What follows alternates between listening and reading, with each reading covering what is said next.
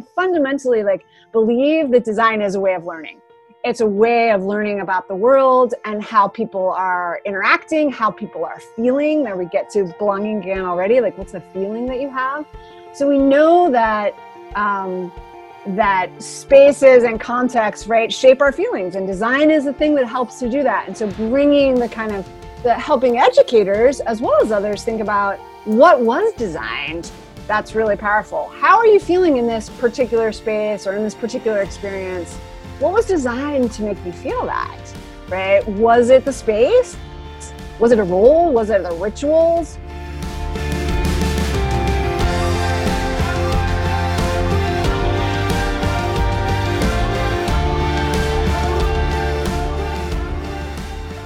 I would like to welcome us all to the Wonder Podcast. I am CCB, your host, and today, in a series of conversations around design for connection, we are very fortunate to have an accomplished educator and a lifelong learner, I'm going to say, around design for belonging, Susie Wise. And so I would like to first say welcome, Susie.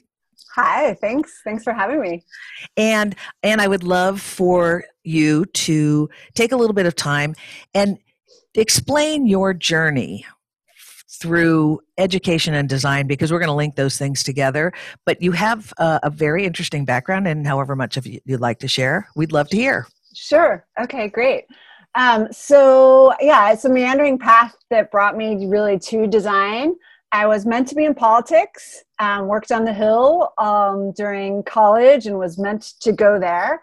At the last minute, I decided I didn't want that path, and I didn't know really what I wanted. That led me to move out to the Bay Area, where I started working in education.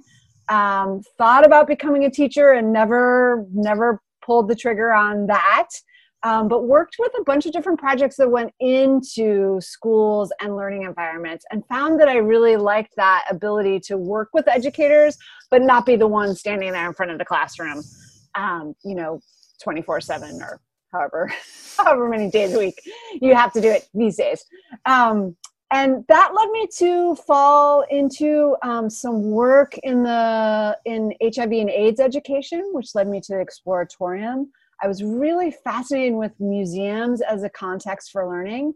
And while doing some work with the Exploratorium, I also fell into kind of the early days of what we now call EdTech, but then we would have called just edutainment or CD-ROMs. So early CD-ROMs. I became a game designer and did early work in that space. That led me to work at SF MoMA.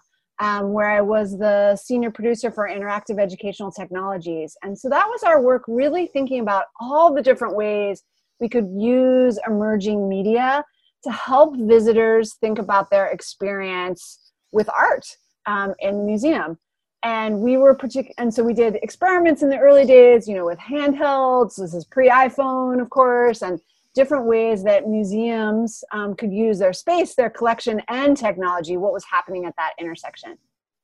That led me to pursue my doctorate in learning sciences and technology design at Stanford, where I fell into the early days of what would become the D School. I took the series of courses that product designers took as part of my doctoral work, and really discovered that design thinking was actually kind of the way that I had been working without knowing it. I was never a formally trained designer, but my interest in kind of reaching out to visitors, for instance, at the museum, and working with children when we were designing children's games, was kind of this very human-centered approach to really understanding what people needed for their learning experiences.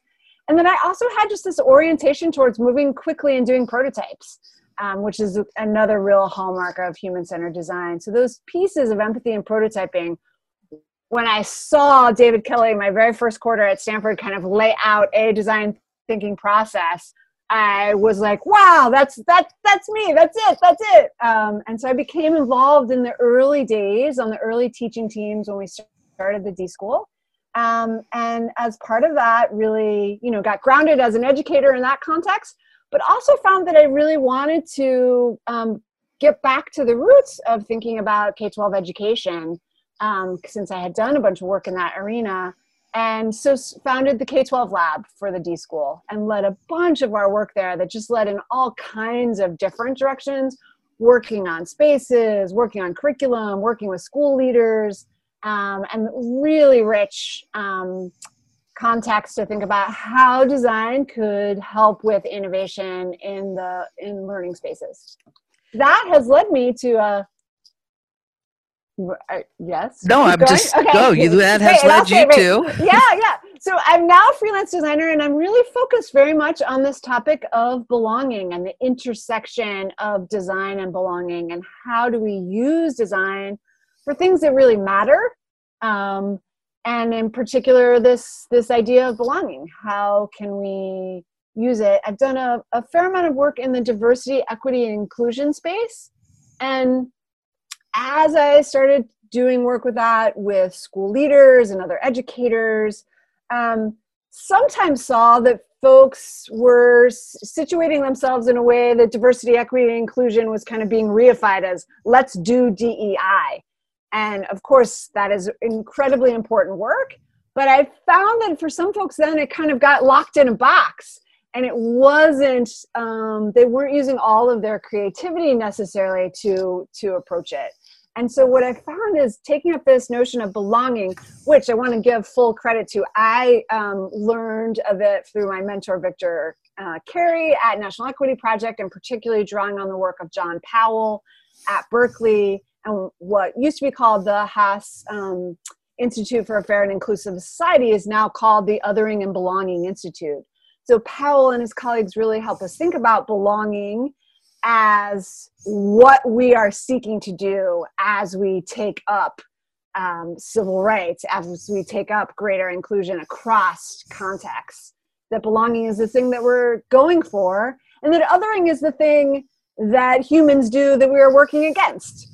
And so belonging is this powerful way to think about, this is what we're really trying to create in our groups, in our communities. And to your word, connection, right? Belonging is a way to understand the kind of connection that we're looking for in our learning environments and in other structures in our communities. So that's a life in a 2 to 3 minute description, which is completely unfair. And there were so many, there's so many pieces of your path that we'd love to spend a little bit more time talking about. And the first one that comes to mind because of our world is the connection between place and people, and how design, and you're using design in a very broad sense, which is the most wonderful, because is it in our design? Is it of our design? But how does your experience frame your perspective on place and the connection to the people and the belonging? Yeah. Well, I'll say that a piece of it for me was that I was a quirky learner as a kid, and I was always seeking to bust out of the actual classroom and work in other spaces, which is partly why I think kind of game design and museums as learning contexts were so intriguing to me kind of in my early career. And I saw, when I got introduced kind of to the formal process of design thinking, that felt like the thing that would have appealed to me as an 8th grader. If I could have used design to organize my thinking and my work and my projects, wow, that really resonated with me. And that's what led to our founding of the K-12 lab, was thinking about how could the design thinking process really be something that educators, all kinds of educators, not just arts educators, right? Not just people that were deeply entrenched in project-based learning, but all kinds of educators take up design as an approach to learning. And I fundamentally believe that design is a way of learning. It's a way of learning about the world and how people are interacting, how people are feeling. There we get to belonging again already. What's the feeling that you have? So we know that that spaces and contexts, right, shape our feelings, and design is the thing that helps to do that. And so bringing the helping educators as well as others think about what was designed That's really powerful. How are you feeling in this particular space or in this particular experience? What was designed to make you feel that, right? Was it the space? Was it a role? Was it the rituals? Like, what were the kinds of things were created? And so I love getting to work with people on just kind of opening up that lens to see what was designed and how it's making you feel. And then there's the important piece, and this can get very political or stay political, but like you can, right, you're in the space where then you can say, what was designed that's really causing harm, and how can we redesign it? Because once we recognize that even our systems of oppression were designed, right, to create the outcomes that they're creating, we can actually fundamentally say, well, no, let's stop and do and invest in that redesign work. That becomes really important.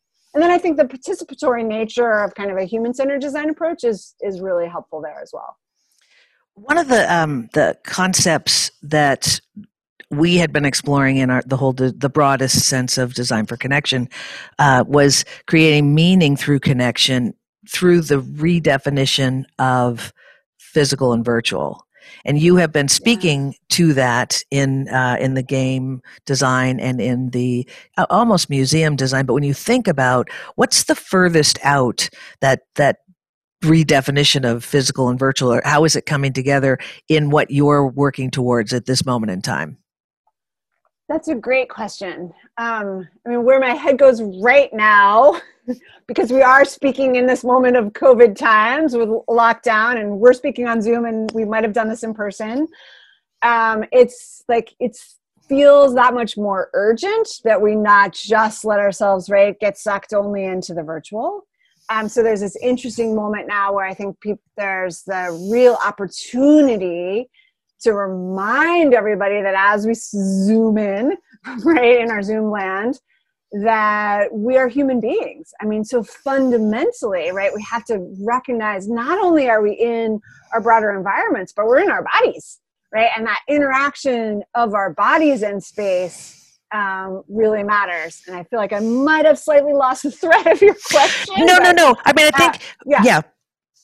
It's your answer, which I think is is important, and but it was through the conversation and all of the work that you've been doing that, again, your path keeps weaving you towards a greater understanding and kind of a linking of those two in a way that I would give you credit for.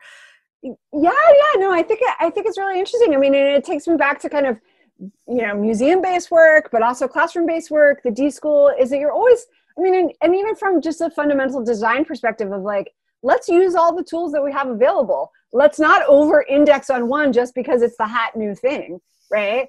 Museums and other learning environments are really interesting spaces in which to explore that because, right, if you're looking at a 100-year-old piece of art and you're wanting to like make it relevant to the tools of the day, you're automatically thinking, right, both of space, what's happening in this, the architecture of the museum, et cetera, and all the things that come with that from a kind of societal lens and the privilege and power to have that collection, et cetera, et cetera.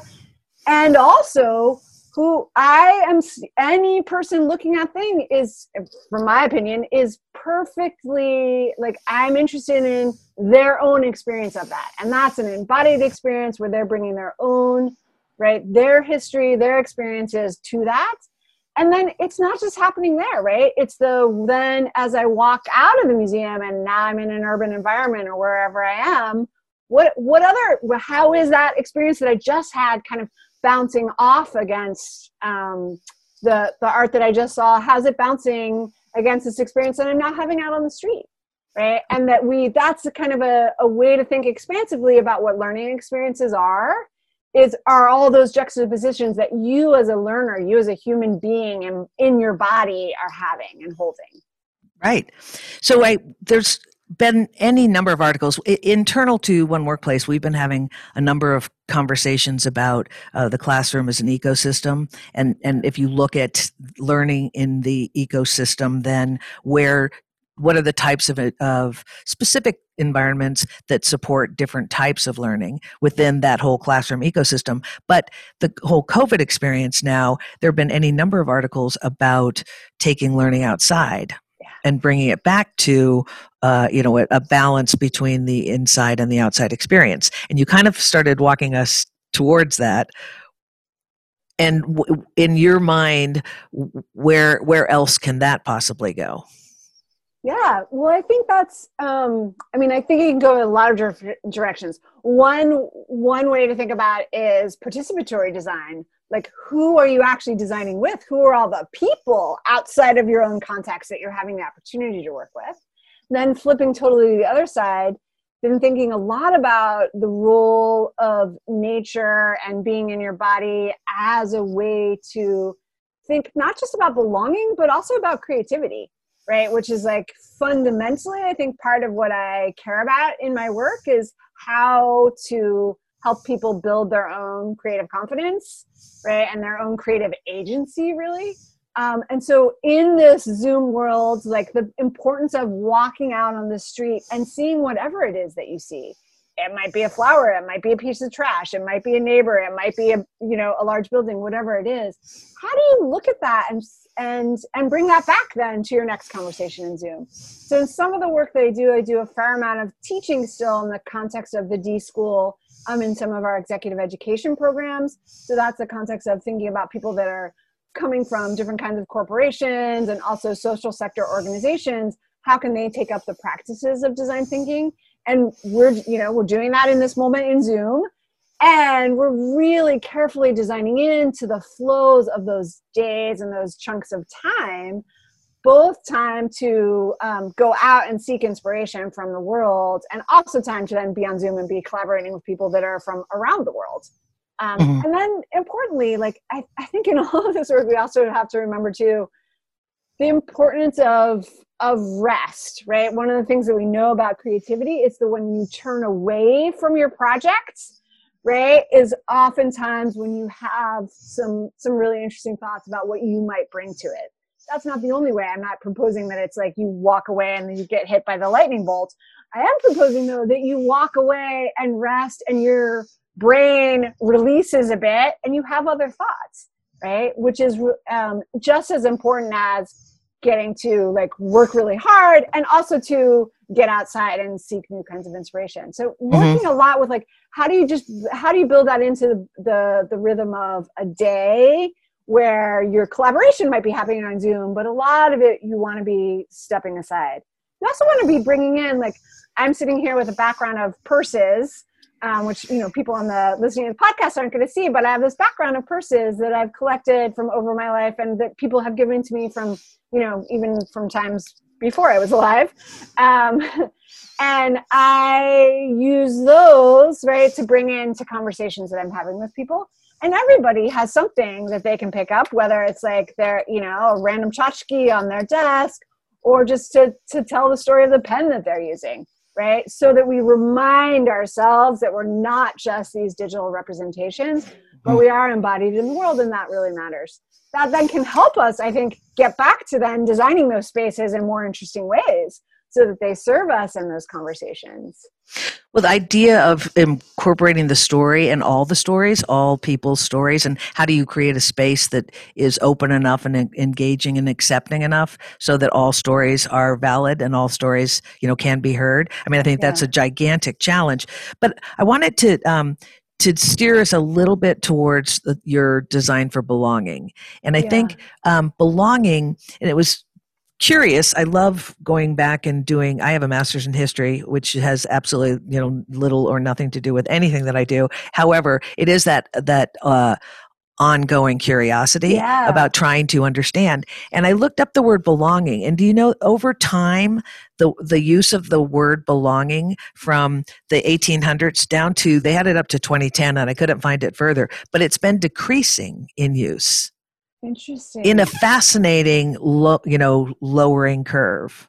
Up to 2010. Now, I would posit perhaps, there's been an increase now over the last decade in using that word. However, the Merriam-Webster dictionary definition of belonging doesn't have as much to do with the feeling Uh-huh. as your use of belonging has Yeah. evolved. And Yeah. I'd love you to spend a little bit of time when you say belonging means more than just being seen. Uh-huh. Yeah. Belonging means ... Yeah. Yeah. Yeah. I mean, I think so. I do think it is multiple, right? So it is more than just being seen. It is being, and here again, like honoring the work of John Powell and others, but being able to fully participate, right? And that means showing up as who you are. That means being able to contribute, right? What you are, who you are, what your skills and strengths are, what your questions are. It also means being able to make demands and dissent, right? And I don't have the quote in front of me, but that make demands piece, I think, is a critical piece from John Powell. But the role of dissent, how is that a measure of a community where there is real belonging, that we can actually hear what is and isn't working for people in a community? That is, I think, a powerful, if not definition of belonging, a measure of belonging that I think is important to think about. I think there are other, and I like to call these out as some of the moments of belonging. How do you, what are the experiential moments where we may or may not feel belonging? So there's that being invited into a context, entering a context. What's that kind of, even in spatial terms, what's the threshold, right? These are both literal things and they're also figurative things, right? And they speak volumes. So one of the things that I've been doing as I've been exploring belonging is having other people tell me what belonging is to them. And usually that's through some kind of a story. Often it's a story first of a time when you didn't feel belonging. And that is really powerful. So when you entered a new context and you weren't sure and you were in the right place. So even like a wayfinding kind of scenario, right? Like, am I in the right place? Like that tends to not feel like a great sense of belonging. It might not be all the way to the extreme of feeling othered, right? But it is not necessarily a profound moment of belonging. And so thinking about moments, those entering kind of moments, and then also like the sense of what are the deeper engagement moments? How can you actually participate in different ways? What is it to contribute? Again, and then those deeper things of like actually getting to dissent and recognizing that everyone's participation in any given community isn't going to be the same, right? And that's okay. And then that gets us to remember too that belonging is not a zero-sum game. We don't all belong in this, right? Have the same feeling of belonging in across all of our contexts, right? We always carry with us multiple identities, and our feelings of belonging may go along with that. I think that the reason that I really want to call forth belonging as a feeling is because I do think it has this embodied piece to it that we want to hold on to. Well, I would definitely agree, and I would say, just the use of language over time, it represents the context of the time. The language, and so language, the evolution of language, I find fascinating because it is picking up reference and context from the time that it is being spoken, which is also, I think, another fascinating study, but that's not where we're going. Okay. Okay. So, no, I was going to ask about if you would share a little bit about your current work and what's most exciting to you at this time. Sure. Yeah. So 2 ways to talk about it. One is I'm working on a book project, which is a way to share a lot of different voices who speak to belonging. So I've mentioned John Powell and Victor Carey, but also people like Brene Brown, who talks about her understanding of true belonging, kind of from a psychological sense and how you carry that with you. Folks like Bell Hooks, but also educators that I know, outdoor educators and curriculum designers who are working on diversity, equity, and inclusion, curriculum work, bringing their voices forward so we get the sense, kind of to your point of how the definition changes, what are all the different voices on what belonging can mean right now? Because in some ways my approach to design is very much, and maybe partially because I'm not an officially trained designer in a particular discipline of design. For me, a lot of my approach to design is about bringing together different voices. It's also about bringing together then different tool sets. So one of the things that I think about, I mentioned the kind of moments of belonging. I like helping people think about how to lay out the different moments that their organization or their learning experience that they're designing kind of represents or holds within it, and how they can tune any of those different moments of belonging, whether it is that kind of entry experience or deeper engagement or something further kind of downstream, that kind of also talk about kind of like the dance, right? What is it when you're in a context and you really feel, right, that feeling of belonging is flowing? And I don't mean a literal dance, but figuratively, what's that dance like? So sharing kind of those frameworks of those moments really helps people to think about the context in which they're designing in some interesting ways. And then the next piece is really talking concretely about the levers of design. How do you think about what are the concrete things that you can design and then test? Did this create more belonging? And by the way, for whom? And for whom did it create more othering, right? And who was that, right? And are there patterns related to that we should investigate from an equity perspective? Or is there some other way to understand it? So thinking about levers of design, and of course there, space, huge lever of design for belonging, role, ritual, other things too though, like communications. In the education space where, I've had a bunch of experience, communication is like the overly relied on lever of design, right? And many organizations, right? If we can do it in an email, isn't that good enough? But thinking beyond that too, to things like food and gatherings and affinity groupings, right? Events. These are all things that we can concretely design and really look to see whether they're helping to promote belonging or not. So from my perspective, my work at Design for Belonging is to help show kind of these different layers of design and how they intersect with belonging so that people can take that up and investigate. In that way, I guess I'm like still very much an educator in the sense of wanting to open up toolkits for people. So I'm doing some of that in the context of the book. And then I've been working on a city. I'm thinking of it in the context of cities, and it could be communities of different scales, but a community-based design toolkit to help folks. And this could be, could be the mayor that raises their hand, but could also be a neighbor who says, I want to work on belonging on my block. A toolkit for folks to come together, and maybe they're coming together on Zoom, maybe they're coming together with nice physical distance in a park, to share some of their own stories of belonging and point to then, are there some places in their community, again, at whatever scale, where they think there isn't great belonging, or there isn't belonging for some groups. And right in this powerful moment of kind of the resurgence of Black Lives Matter and a real new conversation, I think belonging can play a role because it is a felt experience that almost everyone has had, feeling belonging or not.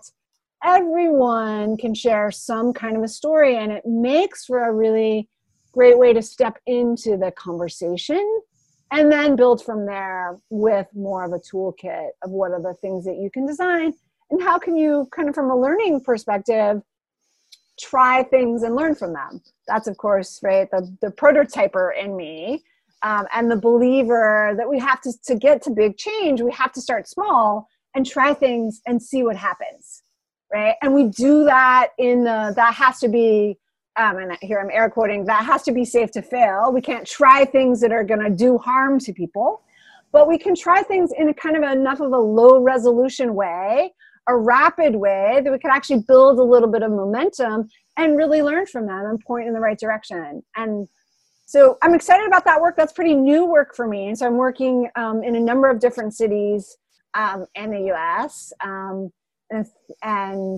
testing out this kind of new toolkit to see what kinds of groups can really use it and where they can get to with it. I think that's, we all think it's, really exciting. And I think the timing could not be more perfect given the fact that there is emerging interest and passion towards hearing more stories.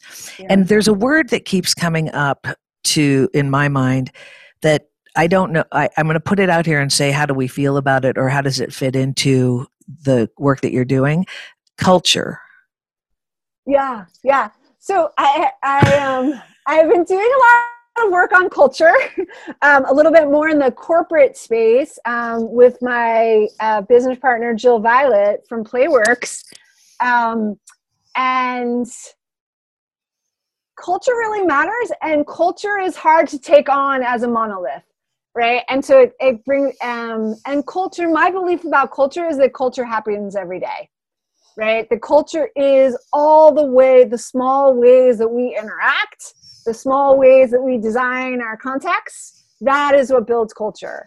So if you believe, like I do, that culture happens every day, it's not just one person, like diversity, equity, and inclusion work. Culture work, right, is not just one person's job. You can't just have a culture czar, right? It's everyone's job. And you have to be able to open it up enough so that people have ways into it, right? Because you can't just sit down and have a meeting to work on culture. You can sit down and have a meeting that is about culture and start to share some stories about what is and isn't working and what you might want to take up to create some change. And that's where, right? And so some of the moments I think are very much these important cultural moments, but taking a moment is much easier than taking culture. And then it's really powerful then to work with the levers of design, again, the full range of them, whether it's, right, space, role, ritual, food, communication, right, events, etc., to think about what's a thing that I can try, and did it move us in the direction that we wanted it to, right? If we're trying to build a culture of greater belonging, and that might be for specific subgroups, or that might be for across, we want to see, like, who did it work for and why? What about it worked, right? And so that's that way of, just from the very beginning, for me, design is a way of learning. It's a way of learning about what's important, right? And so it is, we set ourselves up to try small things, to see how they work, right? And then to move from there. Oh, wow, that didn't feel good at all. Okay, let's try something else. Maybe with a different lever of design, maybe with a different configuration of who's working on it or who's generating the ideas. That moves us towards learning about what we really want to learn about. And I think that's the only way to work on culture, is that kind of an iterative cycle of constant learning, because it's being built every day. Exactly. It's what we do. My mind is just like swirling right now, because there's so many directions that the conversation could go, but it's getting close to the end of the conversation. So I kind of want to stop myself and say, Susie Wise, what wish do you have to share with all of the folks that are listening to this conversation? I think I want to say, let's not squander this moment. Right? We've seen initially with COVID, right? We saw, wow, lots of organizations can pivot and make change in different ways, and we can learn and work in different ways. Let's use it then for the things that really matter. Let's use it for greater equity. Let's use it for greater participation, for hearing from people that our society and culture hasn't heard from in far too long. Let's be inspired by John Lewis and his passing to make, right, good trouble. That is the power of design, and we can use it for the things that matter most. Design matters, and Susie Wise, you matter. And I want to say thank you again very much for your time with us on the Wonder Podcast. Thank you so much for having me. It was great to talk with you. Excellent. And for all of our listeners, you can hear our podcasts on all of the streaming services that you listen to podcasts on. And as with each episode, we'll have information about Susie Wise and her endeavors on our website. So we look forward to spending more time with you. Thank you and goodbye.